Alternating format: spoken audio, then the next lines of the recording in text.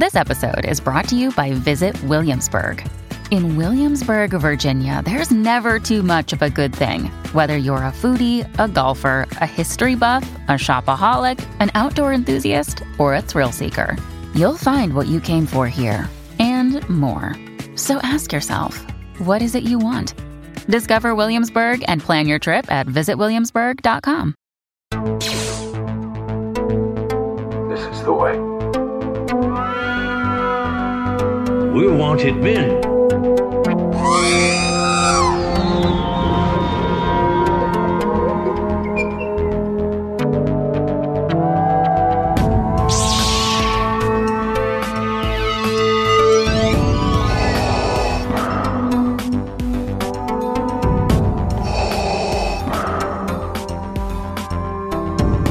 I have spoken.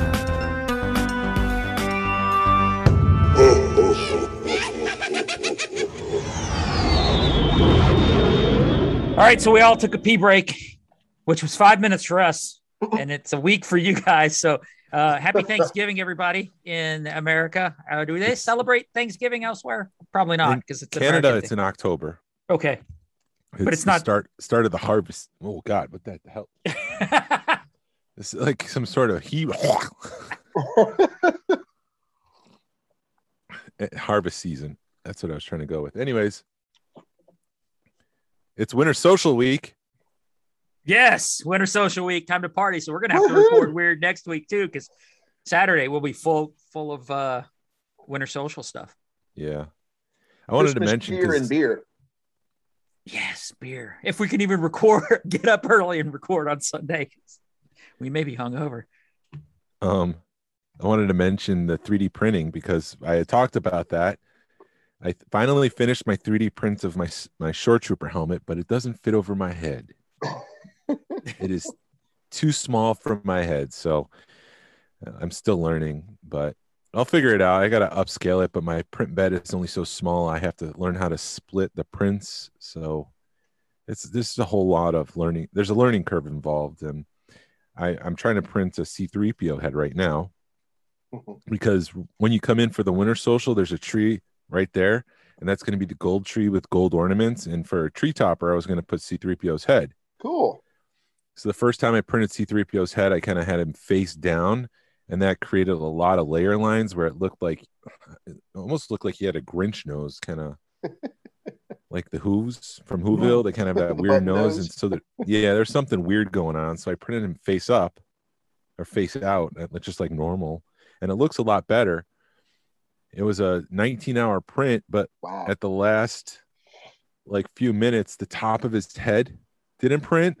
Oh, geez. So now I have to, but it looks fine. Yeah. Right. But, if I were to put it together, it just wouldn't look right. So I got to redo that whole thing. So it's printing now, but now I have this extra C-3PO head. Oh, dear. Oh, dear. Is 3D printing going to be like the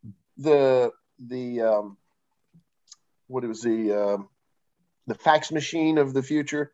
You think about in the 70s, the fax machine, it took like 12 hours to print. Yeah, maybe. And, in another 5 years, they'll have 3D printers where you could print that thing out in like 5 minutes.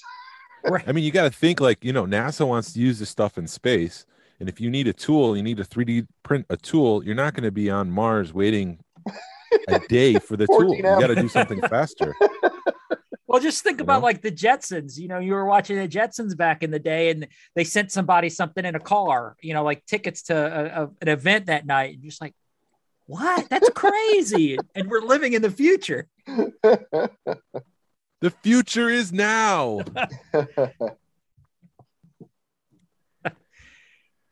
Oh, goodness. Go ahead, Jason. Were you going to say something? We normally make up news on double episodes like this from the previous week. Do you have any news you want to share?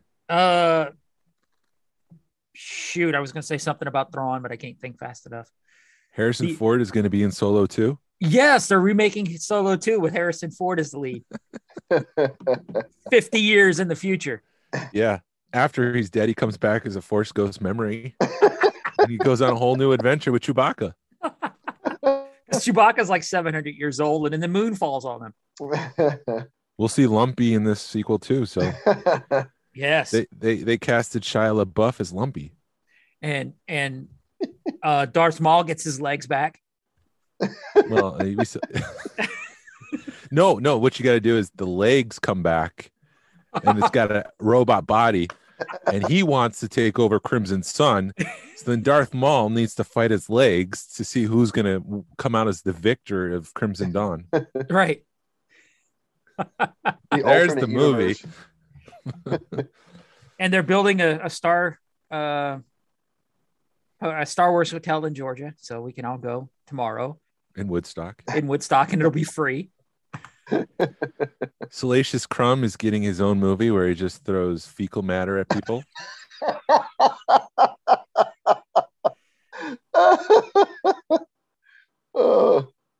Yeah, I don't know about these back-to-back episodes, man. You guys are deteriorating fast.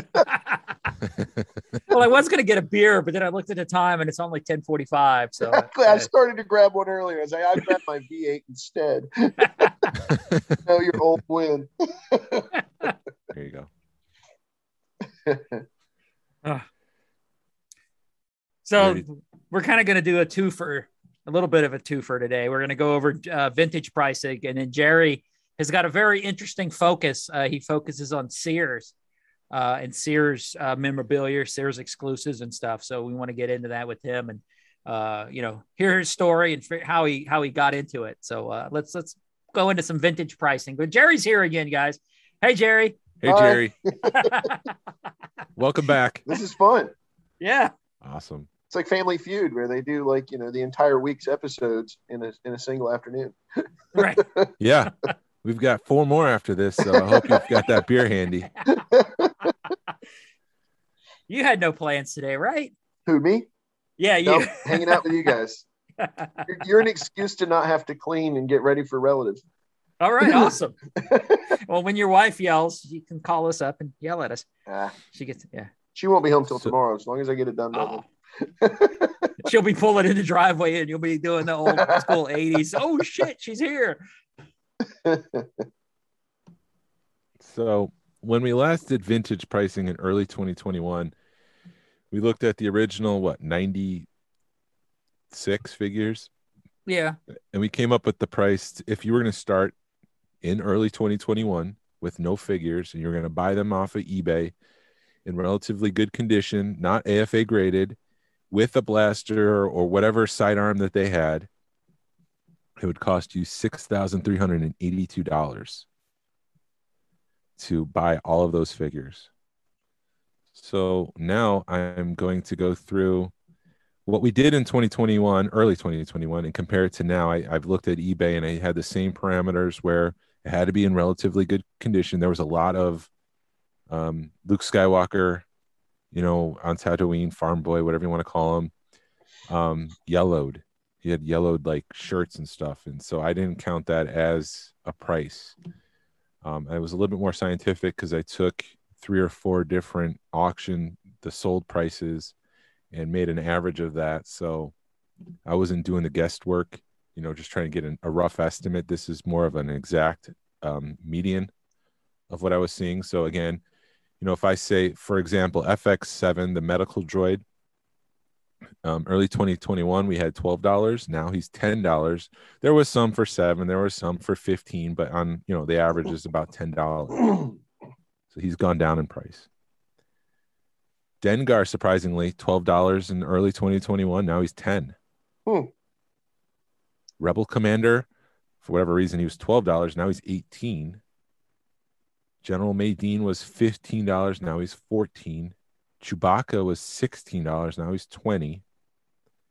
General Veers or AT-AT Commander or AT-AT Commander or All-Terrain Attack Transport Commander, whatever you want to say, he was $16. Now he's $14. So right off the bat, you're kind of seeing that things are staying the same, but quite a few have kind of dropped in price. The Emperor was staying steady at $17. He hasn't changed at all, no fluctuation. R5D4, now this is interesting. We had him at $18. He's up to $40 now. Jesus. Wow. Which figure is that? I'm wondering what's that? Which figure? R5D4. Oh, wow. He's jumped. And I'm wondering if it's people are wanting to refine what they had. So like they want a better sticker or something like that. That's the thing that I think the R2s, the R5s, and the Power Droids that have those paper stickers, that's a big variable on those. You know, you look at the prices that R2 is going for, it's hard to find one where, you know, the sticker's not yellowing to some degree. Right. And those spiked a few years back, and honestly, I haven't seen them come down a whole lot.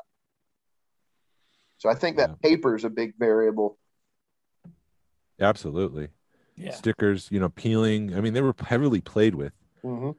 So you got the human oils on it, and or as I guess as you say down here, oils. Human oils. Oils. I heard the glue was the biggest contributing factor to the yellowing. Is the actual, was it the glue on the inside of the sticker? Yeah. And I'm sure, you know, climate, whatever, heat, humidity, those types of things all cause variables in it. So was that just for a normal one that wasn't for a red bar? Right. Not red bar. It's just a normal R5. Jeez.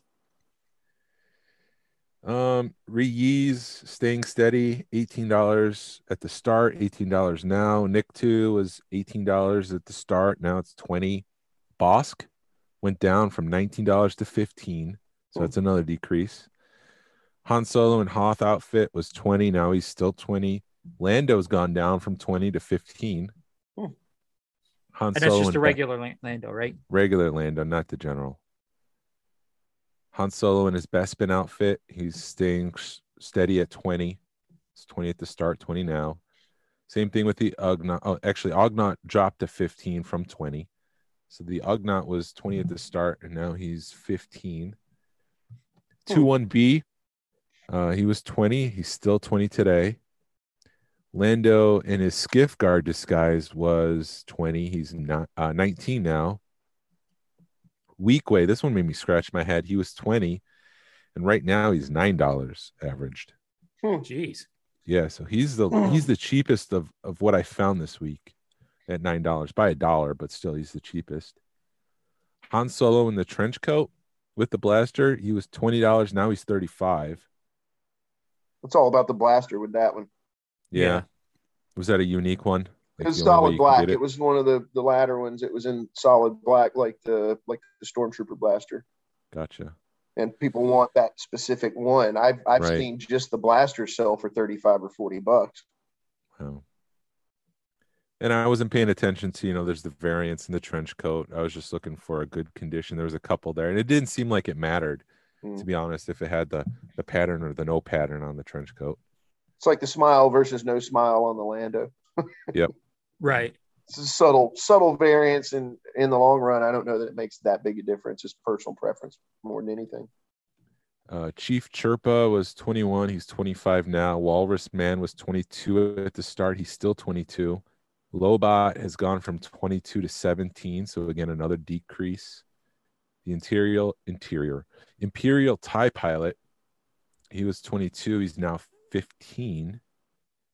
8D8 was 22. He's now $11. He's averaging about 11. Clet 2, not the skiff guard version, the regular one. He was 22. Now he's 15. The skiff guard Clet 2, and I don't think I did this right. It didn't matter if he was in the skiff guard outfit or the Jabba's palace outfit. He was $15 both ways. I would have thought that the soft goods would have caused the regular Klaatu to have some variation, because sometimes it's hard to find those. A lot of the skirts are starting to break down now. Oh, really? You know, the layers are coming apart, or certain part, like the pleather stuff is starting to rot on certain ones. Yeah, not from what I saw on eBay. Everything looked like it was in good condition. People were posting near mint. I didn't go through with a fine-tooth comb and look at each and every. I'd just be there all week long looking at the listings and trying to find out, you know, is this a good, you know, skirt or whatever. But this brings up the whole conversation with the retro line, because there's a whole segment of the community. They want the retro line to do all of the originals, to redo the entire original line. And I'm like, you can still buy the originals for a couple bucks more than what Right. a new one. I mean, I get it. You maybe want it on a card or something like that, but yeah, I just don't really see Hasbro going down that path and doing some of the more obscure characters. I think they're going to stick to more of the hero characters and the villain characters. Well, it's interesting. Sorry, go ahead, Glenn. No, I think with that retro line, they may finish it off where they're going to do the return and then maybe shut it down. Yeah, for the original, I definitely think it's going to be, I think what we saw with The Last Jedi and the Solo lines that, let's be honest, really killed that 5 points of articulation during that, sequel trilogy sort of period. I think this is going to fill that void. This is going to be that inexpensive 5 points of articulation, $10 line. That's what this is turning into. So you have to, make it have this sort of retro feel to it or whatever, but it's still, it's the same price point. A couple interesting points, when I was doing this and thinking about the retro line, because after this, we're going to talk about figures that we wish Kenner had made and never got to, and possibly something they could do in the retro line. Looking at R2-D2 and C-3PO, making sure that they had tight limbs and the chrome wasn't, fading or rubbing off. Hasbro hasn't done an R2-D2 or C-3PO yet in the retro line, and that might be because of the VAC metallization. Yeah. They've stepped away from that for Star Wars. I don't see them doing that for Star Wars. Yeah, I've wondered about that too. I've seen a lot of people asking that question if they were going to do that, because obviously you got this environmental thing that they've got tied to the VAC metal, but they're doing it for Transformers, so I don't see the double. It doesn't hold water. I think it's more of an expense thing. Yeah, looking for ways to cut costs. They'll probably do it as like a convention exclusive or something. Down the road you get the pair. Right. If they do an R2-D2 in retro, which version do they do? Sensor scope, or do you do the pop-up lightsaber? Yeah, I think it's going to depend on what movie they're tying it to. Yeah, if it's the Jedi line, it'd be great chance to bring it back. Yeah, and make a mint, because that's one of the expensive ones. Is the expensive one? Yeah. Really, of the original line, it is. Even though I really see it as a variant, that's just me, but. Yeah, that's the big bucks. IG-88, the bounty hunter, he was 23. He's now 25, which I kind of thought he might jump up because of IG-11. Yeah. But no, that's not what I saw. Well, he's got 2 weapons. That's another variable for him, I think. Yep. These had the weapons. So Imperial Commander was 24. Now he's 20. 9 Numb was 24. He's 25 now. This Death Star Commander, or the Star Destroyer Commander, was 25. He's now 15. The 9 Numb is that's another variant weapon, because he only came with the black blaster. He had the pilot blaster like TIE Pilot and Cloud Car Pilot, but it was only in black. So I don't know why they were doing that in Jedi. They were experimenting, maybe. I don't know. All right. The Bespin security guard, I had him at 25, and he's 25 still now. There was Bespin security guard 2, and I can't remember which one was which. There's one that's, of color, and I can't remember exactly which one was which again. The second one I had is 32, and he's 25. So it really didn't matter now if it was the white version or the one, the black one. Yeah. They were both $25. Huh. Forlom, this was a bit confusing because obviously Kenner messed that up, Forlom and Zuckuss. So I went with, back then and today, I went with their actual names. Yeah. So I had to search Forlom to find Zuckuss. Yeah. That's how I search it. I mean, it's what the old schoolers call him. So so Forlom is 25. He's still 25. He was. The Emperor's Royal Guard was 25. He's now 34. So he's gone up in price. And it's probably the soft good. Those things are starting to deteriorate a little bit too, and fray at the edges. Hoth Rebel Soldier was 26. He's now 16. Wow. Gamorrean Guard was 26. He's now 23. The Rebel Commander was 26. He's now 17. Squidhead, this one scratched my head. 26. He's now averaging 60. That's soft goods, and he's got a specific color weapon. He has it's the Bespin design, but it's in gray. Uh, So Do you think sometimes it's that'll 'cause- cause some variables as well. You maybe think it's because he's him showing up in Mandalorian. Could be. Did Bib he? Fortuna's definitely gone up. Well, he's not a squid head, but you had the species. species were in Mandalorian. Yeah. yeah, but if Fine. that's the case, I would expect IG88 to bump up, and he didn't. Hmm. Your boy Greedo, he was 29 at the start of the year. He's now 23. Yeah. Hammerhead was 29. He's now 11. What? Wow. I should pick up a Hammerhead. I don't think I. Those If I were the do peg have it, warmers back in the day, and they've always been plentiful. I mean, they were early in the line, and they did a carded version for every line. I mean, they Right. even had protos for the ones for Power of the Force, but yeah, those have always been. I remember back when you could get them like $10 a pop all day. Now they're starting to have some variation. Hammerhead, you don't have the paint issues that you do with, say, Walrus Man. You can never find a Walrus Man where the toes don't have on them. Yep. Right. Yeah, like you're saying, like the Squid Head was only released in the Return of the Jedi line. Yeah. But Greedo, There's fewer. Hammerhead, the Power Droids, they were all released. Star Wars, Empire, Yeah. Return of the Jedi. So there's just more of them out there. Speaking of the Power Droid, he was 30. He's dropped to 23. R2D2 with the sensor scope, he was 30. He's now 34. The Biker Scout was 30. He's now 23.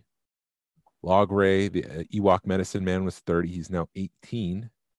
Bib Fortuna, like you were just mentioning with the Mandalorian, he was 31. He's now 17. Wow, that's Jeez. weird. Yeah, with the belt, with the cape, with the staff and everything, he's dropped in price. Huh. Snaggletooth, he was 34. He's now 25. Blue Snaggletooth, I had him as an average of 202 on eBay, and today he's gone up to 322. Yeah. That one's sort of his own thing. Yeah, he's a little bit different. The B-Wing pilot, he was 34. He's dropped to 17. C-3PO, he was 35. He's dropped to 17. Hmm. The Luke Skywalker X-Wing pilot, he was 35. He's dropped to 24. And I try to pay attention to the Rebel symbol on his head because I know that can, scratch off with the wear and stuff in the play. So everything I saw seemed like it had all the paint applications still on it. So that's something to note with that figure. It's still $24. Admiral Akbar, I had him at 35. He's dropped to 18. Again, you're seeing, I don't know what website you're using, Jerry, but from what I saw on eBay, everything seemed to be dropping for the most part. Yeah. Tebow, he stayed strong at 35. He was 35 at the start of the year. The Death Star droid, good chrome and everything, tight limbs, $36 at the start of the year, 17 now. The same price as C-3PO. Huh. The Rancor Keeper, he was 36. He's dropped to 27. The Tusken Raider Sand Person, I didn't pay attention to, hollow holes or anything like that. Just making sure he had his staff, his cape, everything looked clean and good. He was 37 at the start of the year, 27 now. Huh. The Cloud Car Pilot, the twin pod pilot guy, the white dude, the white shirt and the hat and weird stuff. That was a weird hat. It was just like half a weird circle on his head. Yeah, it was a weird figure to begin with. He was 37 at the start of the year. He's dropped to 20. Wow. I guess it was kind of like scratching my head why he was 37 at the start of the year. You talking about the Cloud Prune Car Face. pilot? Yeah, the pilot. Yeah, that one, it's all about the community and Yeah. The what? the communicator, because he had two accessories. He had the pilot blaster and the communicator, and that's like, of all of the Star Wars accessories, I think is the smallest one. And yeah, I've seen the communicators $30-$40 just for that. Yeah. No. So that one, that's a weird one. Is it really boils down to weapons? Because I mean, let's be honest, that's where a lot of the money is on a lot of the figures. It really boils down to what condition the weapon is in, because that's a selling point. Yeah. I should probably at some point look at loose completed figures and compare that to the blaster or whatever accessory they have alone Yeah. and compare it that way. That'd be interesting side by side for sure. Just be a lot of work. Oh yeah, yeah. Prune Face, who was only in Return of the Jedi for a hot minute. He was 37 at the start of the year. He's 33 now. The Jawa, he was 38 at the start of the year. He's $50 now. You never have too many Jawas, though. That's the thing. No. They're like stormtroopers. Yeah. Never have many. Darth Vader, I had him at 41 at the start of the year. He's dropped to 32. The Stormtrooper, again, was 41. He's dropped to 35. And then Anakin Skywalker, it was 41. He's dropped to 35. Huh. Wicket, I had him at 42 at the start of the year. He's averaging 51 right now. Wow. Leia and her Bounty Hunter Disguise was 43. I have him at 39. So that's not really a big drop. It was just a couple bucks. Luke Skywalker and his Bespin fatigues, good hair, got out the blaster and the lightsaber. I have him at 44. He's now 46. Zuckuss, I had him at 45. He's 26 right now. Huh. This one was a big drop. Ben Kenobi, with the weapon, the lightsaber, it didn't look like the small filament at the end was broken off or anything like that. He had his cape. I had him at 47 at the start of the year. He's $14 right now on eBay. Wow. Yeah, that's crazy. And who knows? Maybe people aren't just looking this week. There's a lot of variables. So this is just the trend that I'm seeing this week. Leia Organa in her Bespin gown was 48. She's gone up to 58. Luke Skywalker in his Hoth battle gear is 51. He's gone to $12. Wow. Han Solo. Just regular Han Solo. I didn't pay attention to big head, little head. He was 52. He's gone down to 26. Boba Fett was staying strong. He was 56 at the start of the year, $51 this week. Lumat, and I think I messed up previously. I think I did Lumat Paploo, but I was just looking at Paploo. Lumat alone is $119. Paploo has gone from $60 to $91. Oh. Yeah, I know the bows for the Lumat and Warrock, those bows are getting out of control. I've seen just the bows for $125. Right. Yeah. So at $119, that's a steal for the figure and the bow. Yeah. Leia Organa with the blaster, $61 at the start of the year. I'm seeing her as 45 right now. That's with a good cape with the blaster. So Yoda, complete Yoda, $68 at the start of the year, $58 now. Luke Skywalker, again, there's a lot of bad Lukes out there. There's a lot of bad lightsabers out there. He was 70 at the start of the year. From what I can see, there was just a couple good ones on eBay this week, $54. Wow. R2-D2 with a good, clean sticker, good chrome, $73 at the start of the year, $42 now. Imperial Stormtrooper and the Snowtrooper, basically, Hoth battle gear, $77 at the start of the year, $35 now. Jedi Luke, we're getting to the end here. Jedi Luke was $81, with the cape. I didn't pay attention, snap on, whatever. $81. He's now $61. Wow. C-3PO with the removable limbs was $85. It's now $38. It's with a good looking netting and all that stuff. Really? 85? Yeah. That's crazy. Let me go back because I said Leia was $45. That was the Hoth version of Leia. Okay. Regular version of Leia was $105 at the start of the year. Now it's $75. So it's a little bit more than Hoth version. Sorry about that. Ramba, the Ewok, was $110 at the start of the year. He's now $162. And I think I messed up this Ewok too at the start of the year. I think it said Warrock Ramba. Warrock alone is $245. Yeah, that one's one of the ones that's been going up a lot. General Lando was $152 at the start of the year. It's $208. Jeez. Barada was $161 at the start of the year. He's now $115 this week. Imperial Luke Skywalker is a Stormtrooper, $186 at the start of the year, $355 now with the blaster. Now you're getting into now. Are you This in is the last 17? So these are all last 17 that we're talking right now. Yeah, Imperial Gunner, 192, 228. Wow. Imperial Dignitary was 200 at the start of the year. 131 now, so he's gone down in price. Princess Leia in her combat poncho was 202. She's now down to $88. Okay, but she's not a last 17. No, Yeah. no, she wasn't. She was just on to, yeah. When I did this, I did from lowest to highest. So Leia was 202, even though she wasn't the last 17. And you got your belts, you've got the poncho. You want to make sure your poncho's not frayed. You got the blaster, so all that goes into it. So right, and doesn't her helmet come off on that figure? Yeah, too? the helmet comes off. You get your scraping of the hair and stuff. So a lot of variables on that one. Han Solo in the Carbonite, it was 205 at the start of the year, 264. The A-Wing pilot was 215 at the start of the year. It's 211 now.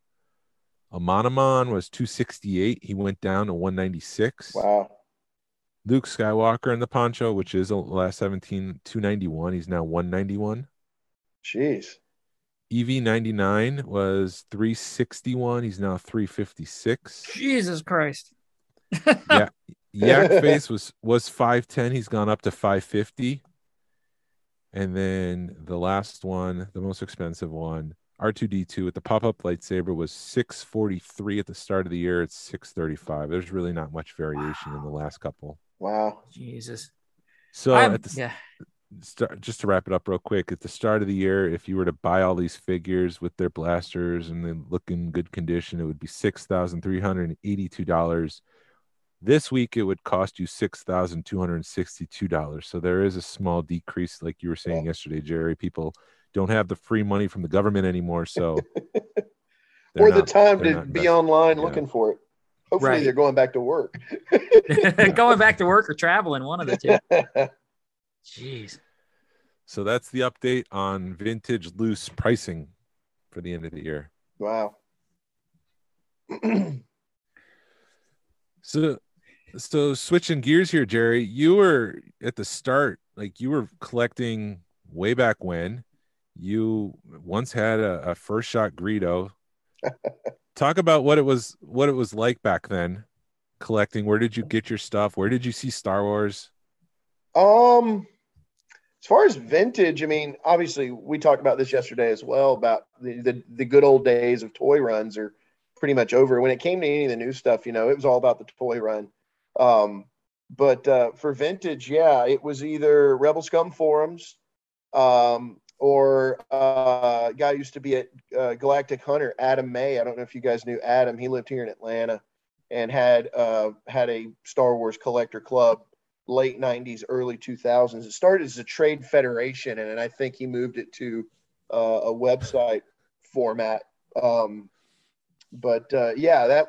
a lot of stuff through the mail. I always say that sort of a theory that I have with this, and one of the reasons that we're so big on buying and selling stuff, these toys through the mail, it goes back to the mail-aways.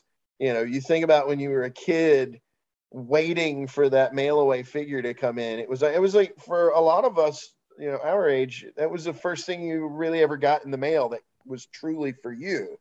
And I think that has some degree of tie to this, to us getting mail calls today. We love getting this stuff in the mail and tearing the box open. This is for me, and I don't know. It's just it's that nostalgia thing. It's weird, but no, I get excited when I see the Amazon box as much as I was when I got that Emperor Palpatine in the mail. Yeah, that was it, man. Sending off for the mail-aways. Those were huge when we were kids. They were monumental moments, and now some of us are getting 5, 6, 7 packages, a package a day, a couple of packages a day. We're tracking the packages from China. Exactly. In Atlanta today. It's like a drug, man. Gotta have it. But it's obviously the prices have changed a lot. I look at prices now and think of what we were seeing in the late 90s, early 2000s, and it's crazy how much things have gone up. I remember thinking, wow, $150 for a double telescoping Luke? That's ridiculous. But my times have changed. Now it's $1,500 for that same Yeah. figure. You know, it's crazy how the prices have changed, but you know, there are still a lot of people in the hobby that, you know, are still around today. Some of them are, you know, bigger names, more well-known names, but they were just the guys on Rebel Scum back then, you know. So, but yeah, it's been interesting watching the hobby evolve. I've had two massive sell-offs during all of that. I sold off a lot of stuff. My son was born in 2009 to pay for diapers, and then built some stuff back up. And then 2014, we bought our first house and sold pretty much all my men on cards at that point, and added to our down payment, you know. So, but you never really stop. It evolves, it changes. I consider myself to be sort of a soul collector now, because, you know, it's really about the loose toys for me. I love loose toys because of the nostalgia that it brings is just in its purest form, because that's what we played with were the toys, you know. I do like the packaging, but it was like we were saying in the last episode, you know, I was today I'm hesitant about men on cards because of the fragility of the bubbles. The bubbles are just, they're starting to break down. They're cracking. You're hearing these nightmare stories all the time of people losing stuff in the mail because the bubble cracked, or the figure, you know, the head popped through the top of the bubble. And that it's a little too, for me, right? It's just a little too risky, but I am starting to get into more of the boxed items because it's paper products, and, you know, you don't have to worry so much about that. Honestly, the paper stuff probably going to be around even after the figures themselves start to break down. So I don't really see it. I'm not as hesitant when it comes to like boxed items and things like that. In early days of collecting, you were able to get a Greedo, you know, first shot or whatever through magazines. So talk a little bit about what that was like. What magazine was that? Well, what kind of stuff were offered? What were the prices back then, and what year are we talking? Yeah, you know, you're talking early 2000s, late 90s, early 2000s, right around, you know, episode 1, episode 2, that period. Things were sort of on fire, we thought. But yeah, you know, I remember seeing the Earth advertisements and like Tomarts and, you know, Lee's action figure guides and stuff like that. That was back when it was all about the hard copy price guide, and, you know, you get your monthly magazine. All those things are gone now. But you know, I remember seeing advertisements for the Earth, and they were one of the early websites that you would go to. And, you know, I remember seeing so many of these things right around that time as people were starting to unearth a lot of the stuff that was had been hidden away. It was the kids of former employees who had that their parents brought home from the factory or whatever, and those were popping up a lot. You know, Kathy Muir and the folks at the Earth, they really unearthed a lot of this stuff around that time. You were seeing, you know, I remember seeing blue snaggletooth first shots for a couple $100, $250. You know, you could buy Walrus Man. I bought a Walrus Man from them that was I think I paid $2 for it. Wow. They had the prototypes of the double telescoping loop sabers still on the sprue, the inner filament and the outer filament still on the sprue. Selling those, you know, and they were a little more expensive. I want to say somewhere around the $500 mark for those. And I've seen those in, you know, some of the big collectors' collections now. But, you know, back then people just didn't think that much about it. You know, the Greedo that I had, I got it from one of the guys on Rebel Scum, and purchased it from him for, you know, $300. And I sold it for $400 and thought, I sold it to Brock for $400. For $400 or $4,000? Yeah, I sold it to Brock, and I thought I made $100. I did good. Oh, okay. Now I'm seeing the prices $3,000, $4,000. So how long did you have it before you sold it? I had it for 3 or 4 years, I guess. I sort of got bored with it because it was, with the exception of just some slight variations in the paint color, it looked like the production version. It just didn't have the, you know, the copyright stamp on the back of the leg or whatever. And I had it for a while. Like I say, my son was born. That was around the time that I sold it. Or we found out we were pregnant, and that's I sold it then. I was like, yeah, I made $100. Yes. If you would have only held on to it for like 10 more years. Changed. You could have sent him to college now. Yeah. You know, I remember when you could buy men on card, maybe a bubble would be dented or something. And you would you get those at Brian's Toys for $120, which was, we thought, highway robbery. It's crazy how it's all changed. You got the last 17 is just obscene what the prices are doing now. But it's I still say COVID has had a big impact, but I also think that the prices are starting to top out now. I've seen different arguments on what's going to happen to it. Is the market going to start to die down as we get old, and our families are going to be stuck with this stuff and they're not going to know what to do with it? Well, my wife knows. She I have a whole list of instructions, but yeah, is it going to die down? And I think the big variable now with the vintage Star Wars stuff is that even though it's not official Disney-ana, it's sort of unofficial Disney-ana at this point. And you look at the prices of Disney collectibles from the 1950s, they just keep going up. They don't go down, so I don't know. It's hard to say where it's going to go from here. And it's weird, like the latest Hakes auction, the Millennium Falcon was $42,000 in the box. That's insane. A Tusken Raider was what? 7,000? Or maybe it was a blue Snaggletooth with 7,000. It was just, it's weird. And it seems like investors are starting to try to get into this thing too. I'll say, I know people from back when the recession hit. I know a couple folks who made more money off their Star Wars toys than they did off their Wall Street investments. Wow.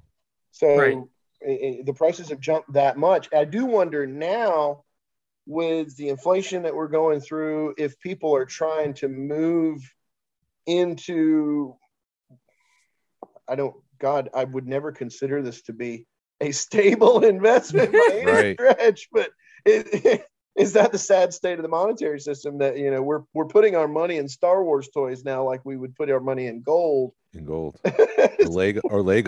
Is the nostalgia worth more than $1? To piggyback off of what you're saying, people that are doing that, like going, this is my investment. You can't do that with the stock. You can look at somebody and go, this, I've invested in all this, and you can show it off and you can enjoy it for 10 years. You can't do that with a stock or a bond. Yeah, it's my son and I are about to start getting into coin collecting. I think we've been dabbling in it, and I think this Christmas it's going to become official. Awesome. But I feel like that's at least a little more stable. Gold vintage coin collecting or just coin collecting? Yeah, we're talking bullion here. Okay, real coins, not the Power of the Force coins. Yeah, the real thing. Although you probably collect that too. That's one thing. It's funny you mentioned, because the Power of the Force coins, we did see them go up a little bit, but that market has not been so volatile. We've not seen a huge spike. I mean, it's gone up a little bit, but in comparison to some of the other toys, is it more of a specialty niche? I don't know. But yeah, the coins have not just gone out of control like some of the other toys have. Right. So you have a Sears Focus. What is a Sears Focus? Why is Sears Focus? Well, it's sort of full Explain this to me like I'm a 4-year-old. Okay.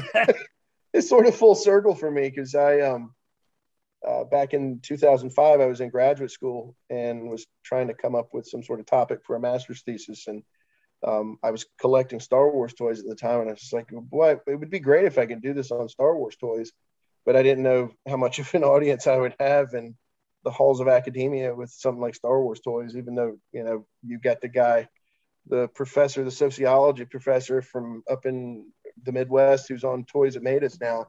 Apparently he did. But I thought, well, is there something I could go into? And I was looking at things like the Blue Snaggletooth, and I was like, well, Sears is pretty interesting. I was looking at it from more of a regional side of things. So my personal interest outside of Star Wars, another hobby is retail history.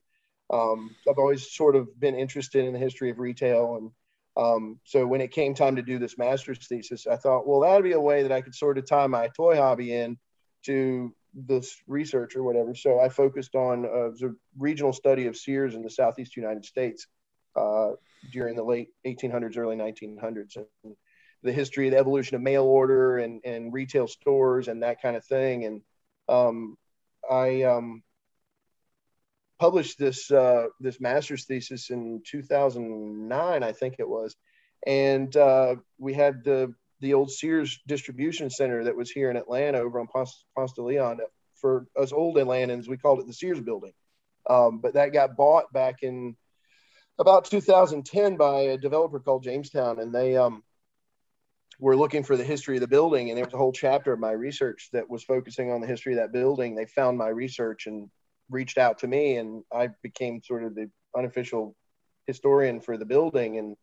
And they brought me in. A lot of the history that they know of the building, images, has all come from my research. They actually sent me on a couple of research assignments to find stuff for that project, and ended up publishing a book with a photographer who had documented the transition of the building. And so that came out. And so I sort of became the Sears guy. And you know, I've always had this thing for the Cantina Adventure set, the Blue Snaggletooth, because when I was a kid, I remember seeing it in the Sears Wish book, and I always wanted it so much. But I don't know that my dad saw the value in a cardboard play set, even though it was fairly inexpensive. And so I started getting into buying some of the Sears exclusives. And it was a very casual thing until I guess it was, it's been a couple of years ago, a guy by the name of Richard Hutchinson. He's a collector. He's a British collector. He actually did an article for Fantha Tracks about some of the Sears exclusives, and that really sort of lit a fire under me at that point. I was, you know, trying to get just the loose stuff, because that's sort of my focus has always been more about the loose toys and actually being able to interact with them. So when that came out, I started looking more at the packaging side of it, because again, you don't have the issues with the plastic bubble deteriorating, cracking, and all that. And so I started getting into more of the packaged items. That's where I'm at now. It's just, it's like every focus element of collecting. It's like this rabbit hole that just keeps sort of branching off and going to other areas. But yeah, that's been what's been driving me for over the COVID thing. You know, that's really been a primary focus of my collecting. So back in the day, would you walk into Sears and find those cardboard play sets, or was that more of a catalog thing you would order? And it really was a catalog exclusive. I never did get to shop in the building on Ponce. They'd already closed it. They closed in '89, and the city bought it and turned it into City Hall East. And it was a governmental building. You know, I remember parking in their parking deck, going to concerts at Masquerade, or going back into the pit back there. That's where you'd go if your car got towed one night because you drank too much in Buckhead. You would go back there to get your car out of impound. You know, I knew that side of the building, but I never did get to go into the building. They had what I understand, had it was not just a retail store, but then later they had a catalog outlet. And I have talked to people, collectors in the Atlanta area, said you could go in there and they had, you know, figures 99 cents and, you know, just bins full of them or whatever. But yeah, I never got to shop in the store, but yeah, for me, I grew up out in a rural area, South Georgia. And so when I was a kid, that catalog was everything, man. It was like, you the big catalogs, you'd get the fall catalog. That was where you'd go through in the summertime and would pick out what school clothes you're going to get that fall. And then in the fall, late fall, that's when the mail lady would bring that wish book. And that was next to Christmas morning was, it was the pinnacle. That was the beginning of the holiday season. You know, it started with the wish book, and then you'd have, you know, your different holiday specials, Charlie Brown and those types of things that start hitting Halloween and Thanksgiving and Christmas. Of course, we got the holiday special in '78. We also got Kiss Meets Phantom of the Park. That was around the same time. CBS, you know, Friday night special, saw it live. You know, Sears catalogs were just a big part of it. I always joke that's back then Santa Claus shopped at Sears. It was 90% of what was under the tree came from the Sears catalog. You'd go through and circle and dog ear the pages and all that stuff. You know, I had the pajamas. I've got a picture that I've got one of my avatars of me on a Christmas morning. I have those pale blue Darth Vader pajamas that they had in the Sears catalog, you know, in the previous fall. And tearing open, all these Star Wars carded figures, and had my little Star World case there on the floor. And yeah, I mean, it was a great time to be a kid. What can you say? Yeah. I remember. Anything? Oh, go ahead, Glenn. No, I'm just, you're jogging my memory of Sears, because you had the store, you'd order it and you'd get the phone call, your stuff's here. So you had to go to the store to pick it up. But yeah, it was fun times, man. It was the school clothes, tough skins. We were the tough skin generation, steel belted jeans, baby. Things were built to last. I mean, hell, you would grow out of them. I remember I had tough skins, and Mom would try and patch the knees if they'd start wearing or whatever. They'd be like mid calf before those got retired. Because you got your money's worth, man. That was what Sears was all about. They sold value.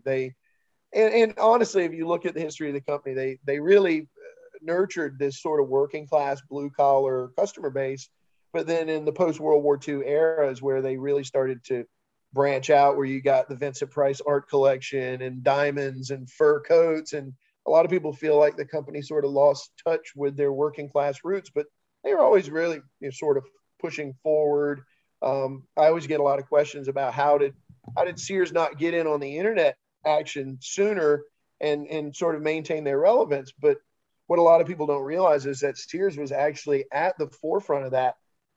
Before America Online in the early 90s, Sears was already piloting a project that they were working on with IBM called Prodigy. And it was like an online service, and they piloted in a few markets. Atlanta was one of them.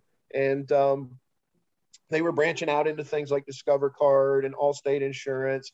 They were really diversifying the company a lot. But yeah, that Prodigy thing, I always say for folks who don't understand it, Prodigy was sort of the Betamax to AOL's VHS. Sears put too many of their eggs, and they spent billions on this platform. And then America Online came out, and everybody shifted that direction. I guess it was more user friendly. But by that point, Sears had invested so much in it, they refused to sort of say uncle and walk away from it. And by that point, they were already heading down a bad path. I would say 93 was the big year, because 93 was the last year of the Wish Book. They stopped the catalog in 93, but that was also the year that Walmart surpassed Sears in annual sales that year. So 93 was sort of a big monumental moment for that company. And bringing it up to 2020, the Sears by Us in what's that mall? Just closed? Town Center just closed last year. Yeah. Does Sears exist anywhere now?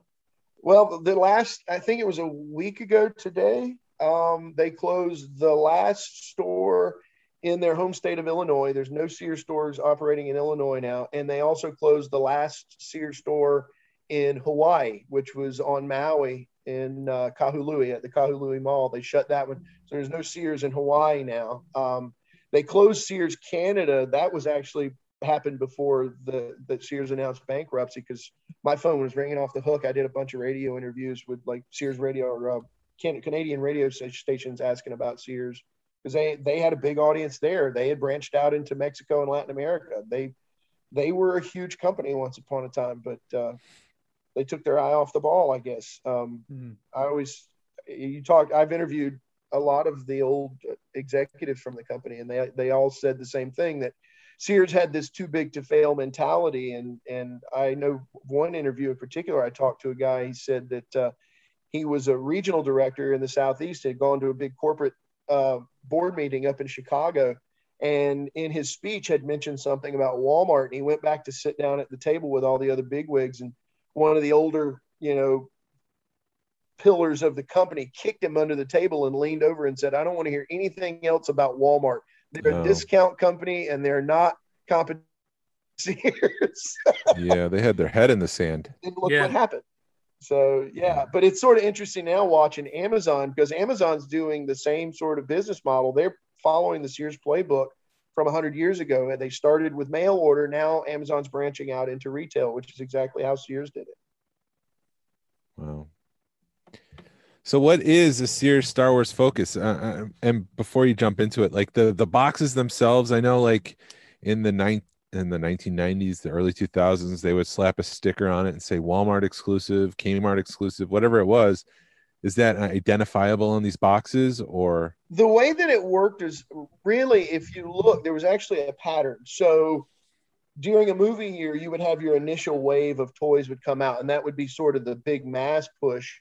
With the first movie, it was the first 12, and then there was a pause, and then in 1979, we get a second push that included the Cantina aliens, Greedo, Hammerhead, Snaggletooth, and Walrus Man, and you got Power Droid, R5D4, Death Star Droid, and Luke X-Wing.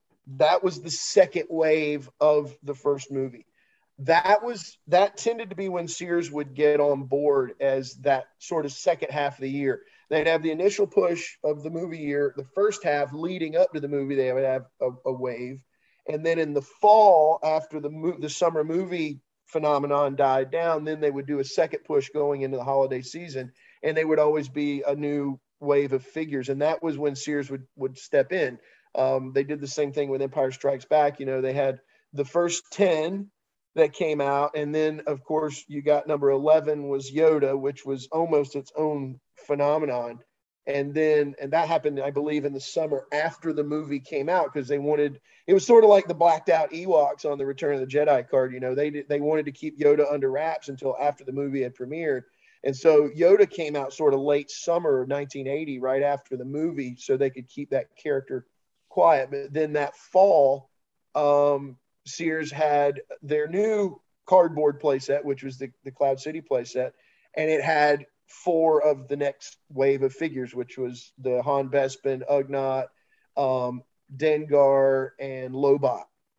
And then they did the same thing, actually did a third wave of Empire, because they were really putting some steam into it by that point. And that's where you get the Rebel Command Center that had the Luke Hoth, the AT-AT Commander, and R2 sensor scope. So all of those second wave figures would premiere, and you could only get it through the Sears channels, whether that be with a playset, or sometimes they would also sell them in a separate just white mailer box with the figures bagged in the box. And there's also a whole section of the collecting community. Ron Salvatore is really into a lot of the mail order history and stuff as well. And he actually has a website that has all of the mail order catalog sets in these mailer boxes. They were not on cards, but came in mailer boxes in bag figure form. So yeah, they did that for Rebel Command Center. And then when Return of the Jedi came out, they repurposed the the Droid Factory. They redid that as Jabba's dungeon, and they actually released that twice. They did it with a second wave of figures, which was Klaatu, Skiff Guard, Nikto, and 8D8, which was with that one. And then they released that same mold in a little bit different color variation, almost as a preview for Power of the Force, because the first 3 figures that you could get were a Man-Man, Barada, and EV-99. And those are almost like previews because those actually came out before they premiered the Power of the Force packaging. It was actually sort of like those 2 Ewoks, Lumot and Poplu, which were sort of the transition period where they were going from the Return of the Jedi line into the new Power of the Force line. They also did the line art box for the Jabba's playset, but that was about it. That was really all the major ones. They also did they re-released the Imperial Troop Transport as the Imperial Cruiser, sans electronics. It was just the vehicle, and had black buttons where the red ones had been on the initial release. But a lot of times it was just like retreads. They would try and use it to sort of keep the line fresh during that fall winter period.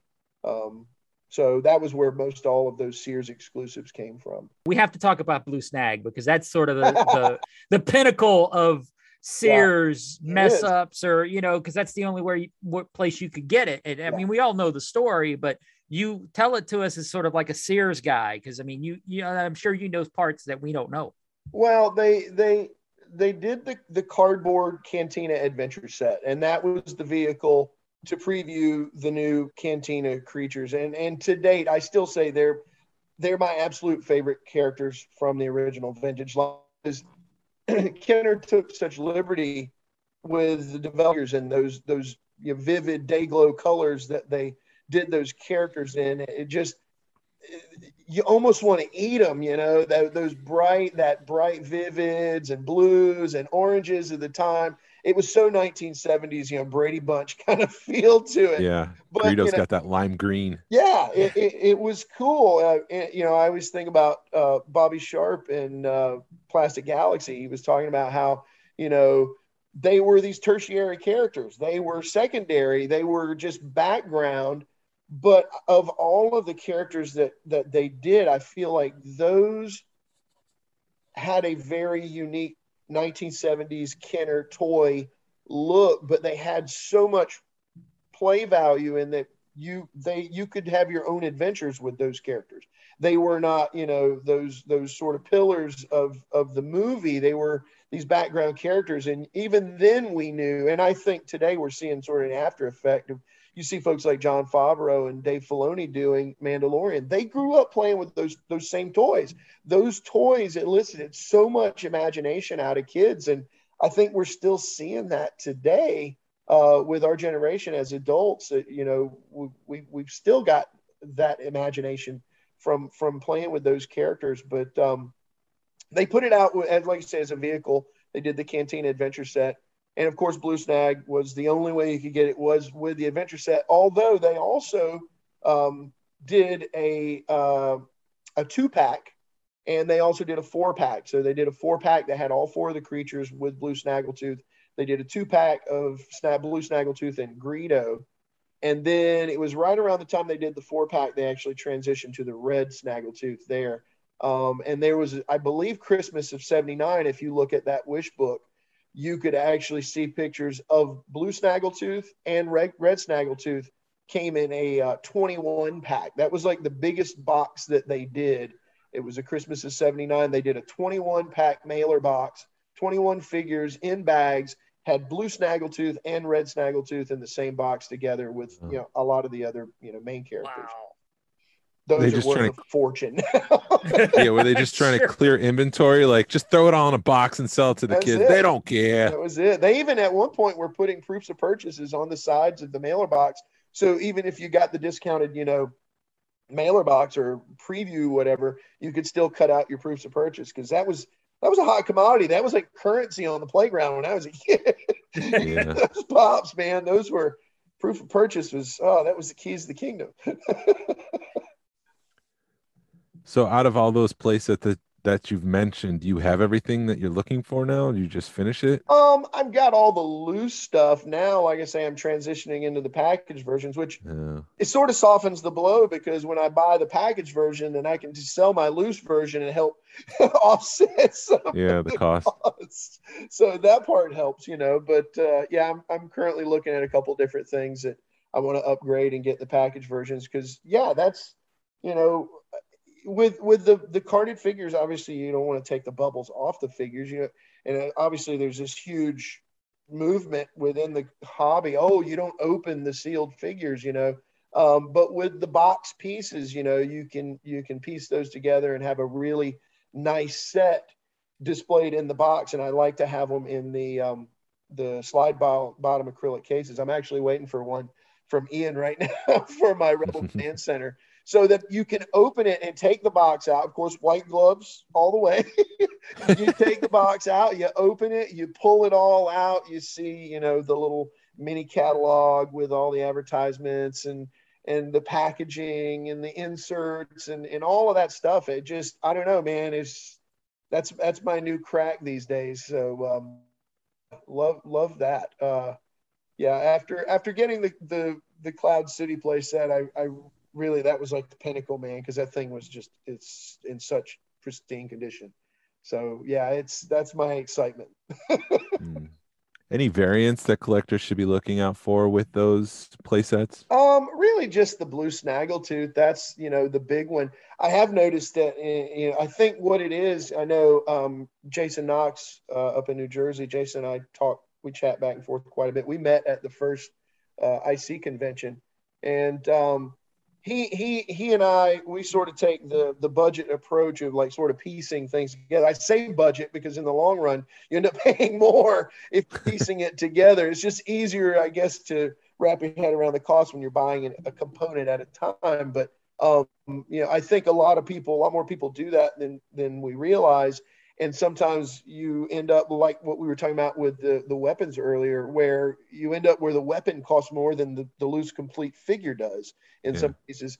Where you start seeing the right now thing is like inserts and the mailer cartons, those white little boxes or brown boxes that they shipped in. That's where the price is at. I've seen the Cloud City playset, just the white mailer box with no figures in the bags or anything. Just the box. Narayan sent me a picture when you guys were in Cincinnati. Somebody was asking $350 for just the box, just the white mailer box. Wow. I saw one sell on Deal or No Deal. I came close to getting it. I think I topped out at $275, and the winning bid went $280. So $280, and that's selling for just the white mailer box. The same thing, with the inserts, the packaging inserts, which, let's be honest, you rarely see those. I don't understand why the price is, but it's that completest thing with people. Everything has to be just all original and perfect. So, but as far as variants and stuff, like I say, just really the blue snaggletooth. I did notice that the line art box, it's corrugated box as opposed to the carton box like a lot of the Star Wars toys are packaged in. Sears did a white corrugated box with two-color black and green for the Jabba playset, the Jabba the Hutt playset with the throne. Those are actually starting to fetch quite a bit of money. It's the same stuff inside. It's the exact same insert, catalog, all the toys, everything's packaged the same in the box, but just the box itself is pulling a good bit. But yeah, Blue Snag's where it's at, man.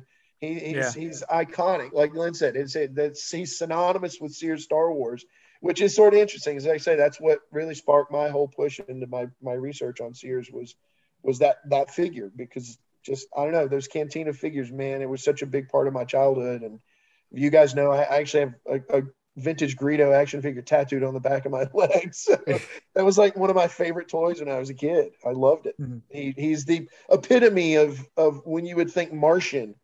That bright green head, man, it's just that's my image in my head when you say Martian. That's what I think of. So. Mm-hmm. Yeah, I was going to ask you if you found anything cool at Sears, but if you were doing it all through a catalog, there was no real. Yeah, most everything we bought was catalog. I mean, I did have like the Star World case.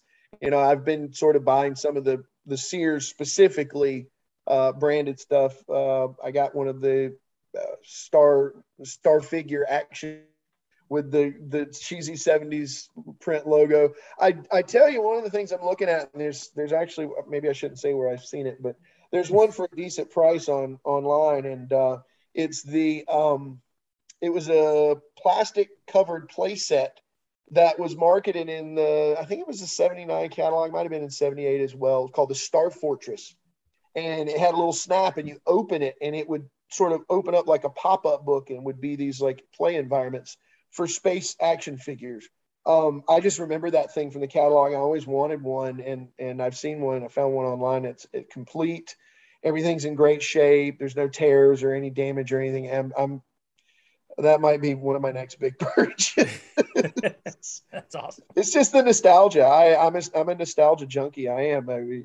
Right. Music, movies, you name it. It's always the 80s for me. So yeah, but yeah, I remember when because that East Ponce building, because Atlanta owned it, and when they was selling it and selling off all their crap that they had junk inside of it, huh? All their junk, yeah. All their junk, yeah. I remember. I just went in there because I'm like, it's the only time I'm gonna be able to see this cool building before they do whatever they're gonna do with it. It was kind of cool to go in there, but yeah, they were selling desks and chairs and tables, and you knew it was nothing to what it should once was, but it was just cool. Yeah. And I came across a lot of cool stuff. I got some artifacts out of the building, some old blueprint, and things like that. I just, I think most Atlanta was getting ready for them to just bulldoze the thing. Mm-hmm. So there was, they had the dry cleaners, all the chemicals from all those years of the dry cleaners leached underneath the building. And if you don't know, the building was built on these old springs. That's where the name Ponce de Leon came from. Is there were these springs that used to come out of the side of the railroad and went underneath the building, got in underneath the building and polluted those underground springs. And so it was like this environmental mess underneath the building. And when this developer got wind of that, it was like a hot potato. He couldn't get it off his hands fast enough. So that's when the other developer came in and bought it. But It was a different time back then. You could just pollute whatever the hell you wanted. exactly, especially if you were a major employer like Sears. Right. What do we do with this extra ammonia, sir? Put it in the drinking water. Dump it down the drain. It'll be fine. Feed it to the fish. They'll be fine. We have this mercury. Give it to the cows. Yeah.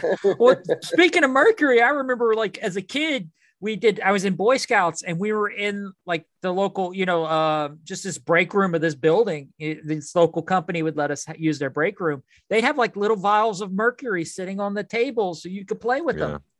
Oh my God. And everybody's like, leave that alone. Don't mess with that. That's poison. And I'm like, I want to play with it. What's it doing? What do you mean it absorbs through my skin? Right. In Syracuse, there was a chemical company right off the side of Onondaga Lake, which is like a giant, beautiful lake in the middle of Syracuse. And the company was just dumping mercury into the water. And there's like about a foot of soot and sediment that was mercury. And Honeywell came in and they bought the company and they had to take care of the cleanup operation. And they were sifting through and pulling out all that stuff. But I mean, it's a mess. Jeez. That was like set down 17th Street, Atlantic Station. That used to be Atlantic Steel. Mm-hmm. When they started that development, they took 18 inches of soil off of that entire property and relocated it because it was all polluted from all those years of the steel mill there. Wow. Yeah. You don't think about those things, man. No. We have no idea. And you wonder why back then. That's why we didn't get so sick. Right. Yeah. Well, shoot, I remember my grandfather, you used to do oil and you had a ditch. You'd roll the car over the ditch, get in the ditch, pop it, dump it in there, dump it right on the ground. Yeah. I saw it's like a 1950s magazine article. It's like a Popular Mechanics or something. It was like a place to dump your motor oil. You dig a 3-foot hole in the backyard with like hole diggers and put gravel in it. You just pour it down the hole. The earthworms will take care of it. Yes. They'll process all that. Wow. Those were the days. You could do whatever the hell you wanted. I tell my students there was a river in Ohio in the 1970s caught on fire. The water was burning. God. Yeah. Pollution. What do you mean pollution? There's such thing.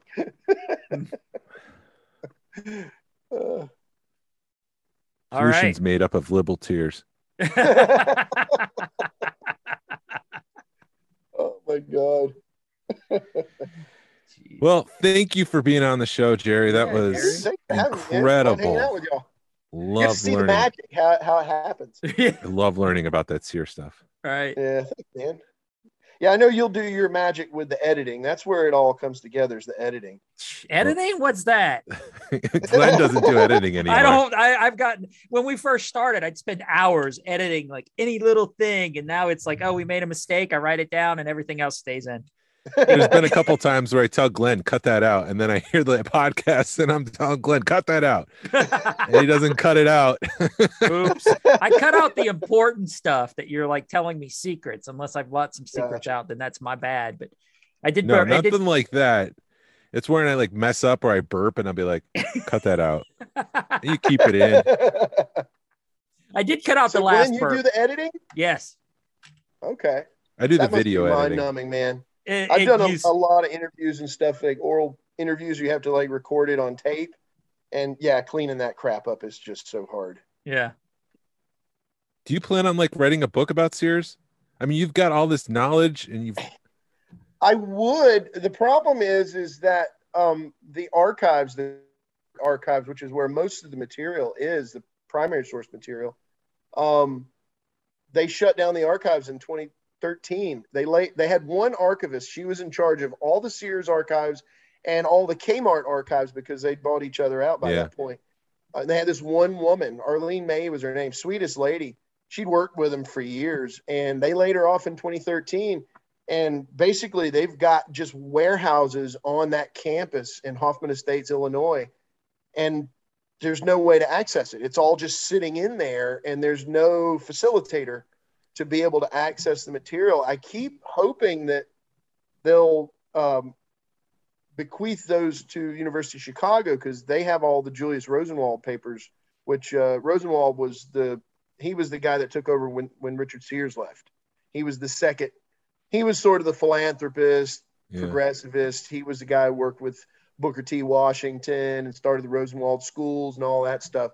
That's a whole other chapter of their history. But University of Chicago has all of his archives, and I keep thinking maybe Sears will donate their archives. But even if they do that, they'll have to recatalog everything. And you're talking their archive warehouse looks like from the scene in Raiders of the Lost Ark. Yeah.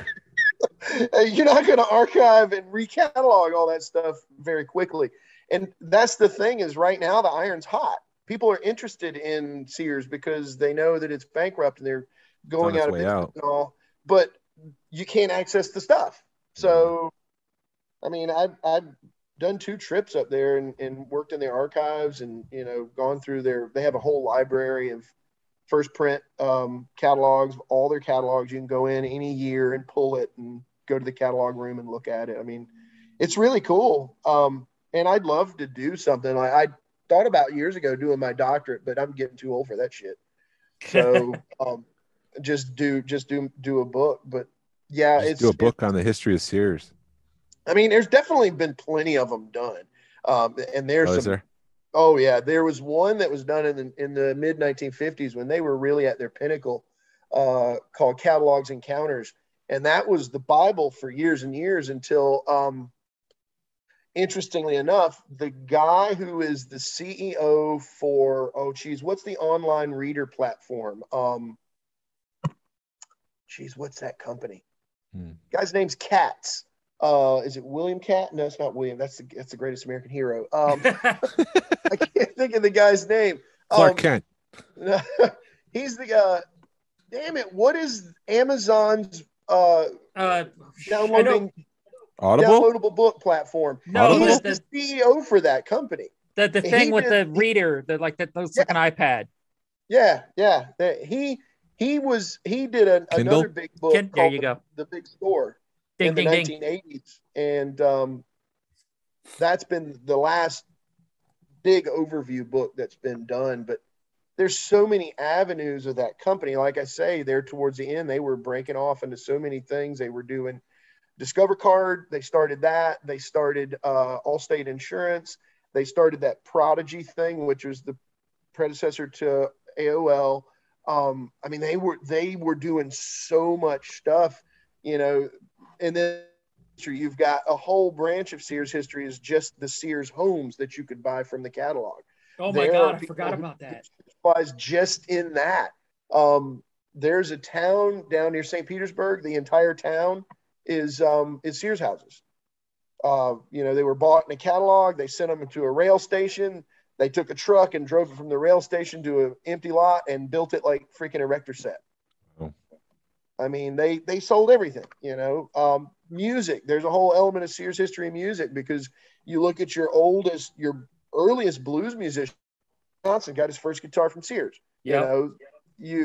Early radio. They were one of the originators of radio in the mid 1920s. They had their own radio station in Chicago, WLS, for world's largest store. Country music. A lot of people don't know this. Country music basically started in the tower of that building in Atlanta. Before Nashville became the country music capital, that tower was where they were pulling all the hillbilly musicians from this part of the country. They would come to that tower and do live broadcasts of this lunchtime show they used to do in the 20s called Radio Farmers Democracy.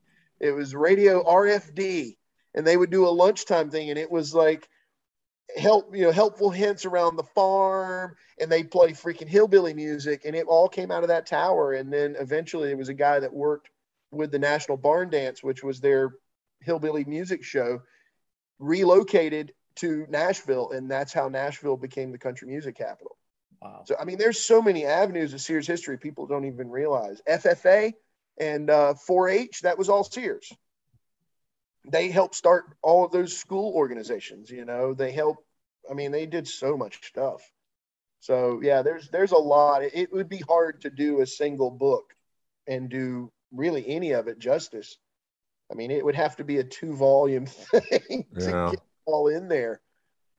But yeah, I don't know. Maybe one day we'll see. Maybe in your retirement. Yeah. What's that? Maybe in your retirement. Yeah, we'll see. Yeah. Jerry's gonna be like, F that. I'm retired. Forget that. I'm done. Yeah.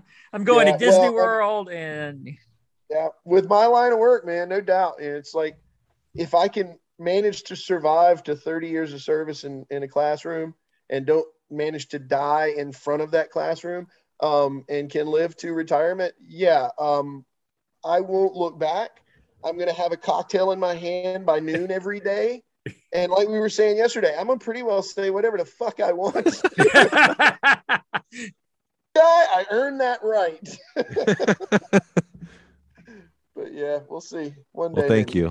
Thank you for coming on. Yeah, thanks for having me on, man. And like I said, I know some of it got long-winded in places that you're not going to offend me or anything if you edit some of that stuff out. Because, I can freaking wax poetic about this shit till the cows come home. So if you edit any of that stuff out, it's not going to offend me. I did 10 years in food service industry, man. There's nothing you can do to hurt my feelings. I say it was all preparation for public education. Yeah, it's nothing a kid can say is going to hurt my feelings today because I've had it all hurled at me before. Awesome. That was fun, guys. I enjoyed it. Thanks for having me on, man. Thanks Anything for coming else, on. Glenn? No, I'm good, man. Me too. I've kept you guys away from it's 12:15 and day drinking started 15 minutes ago. So yes. But it doesn't seem like it. It's been fun. Seriously. Yeah, just sitting here chatting. Yeah. Well, thanks. Awesome. Cool. All right. Well, guys, I'm going to go do some cleaning. Y'all have a good afternoon. All right? You do the same, man. This is the way. See you later. Later.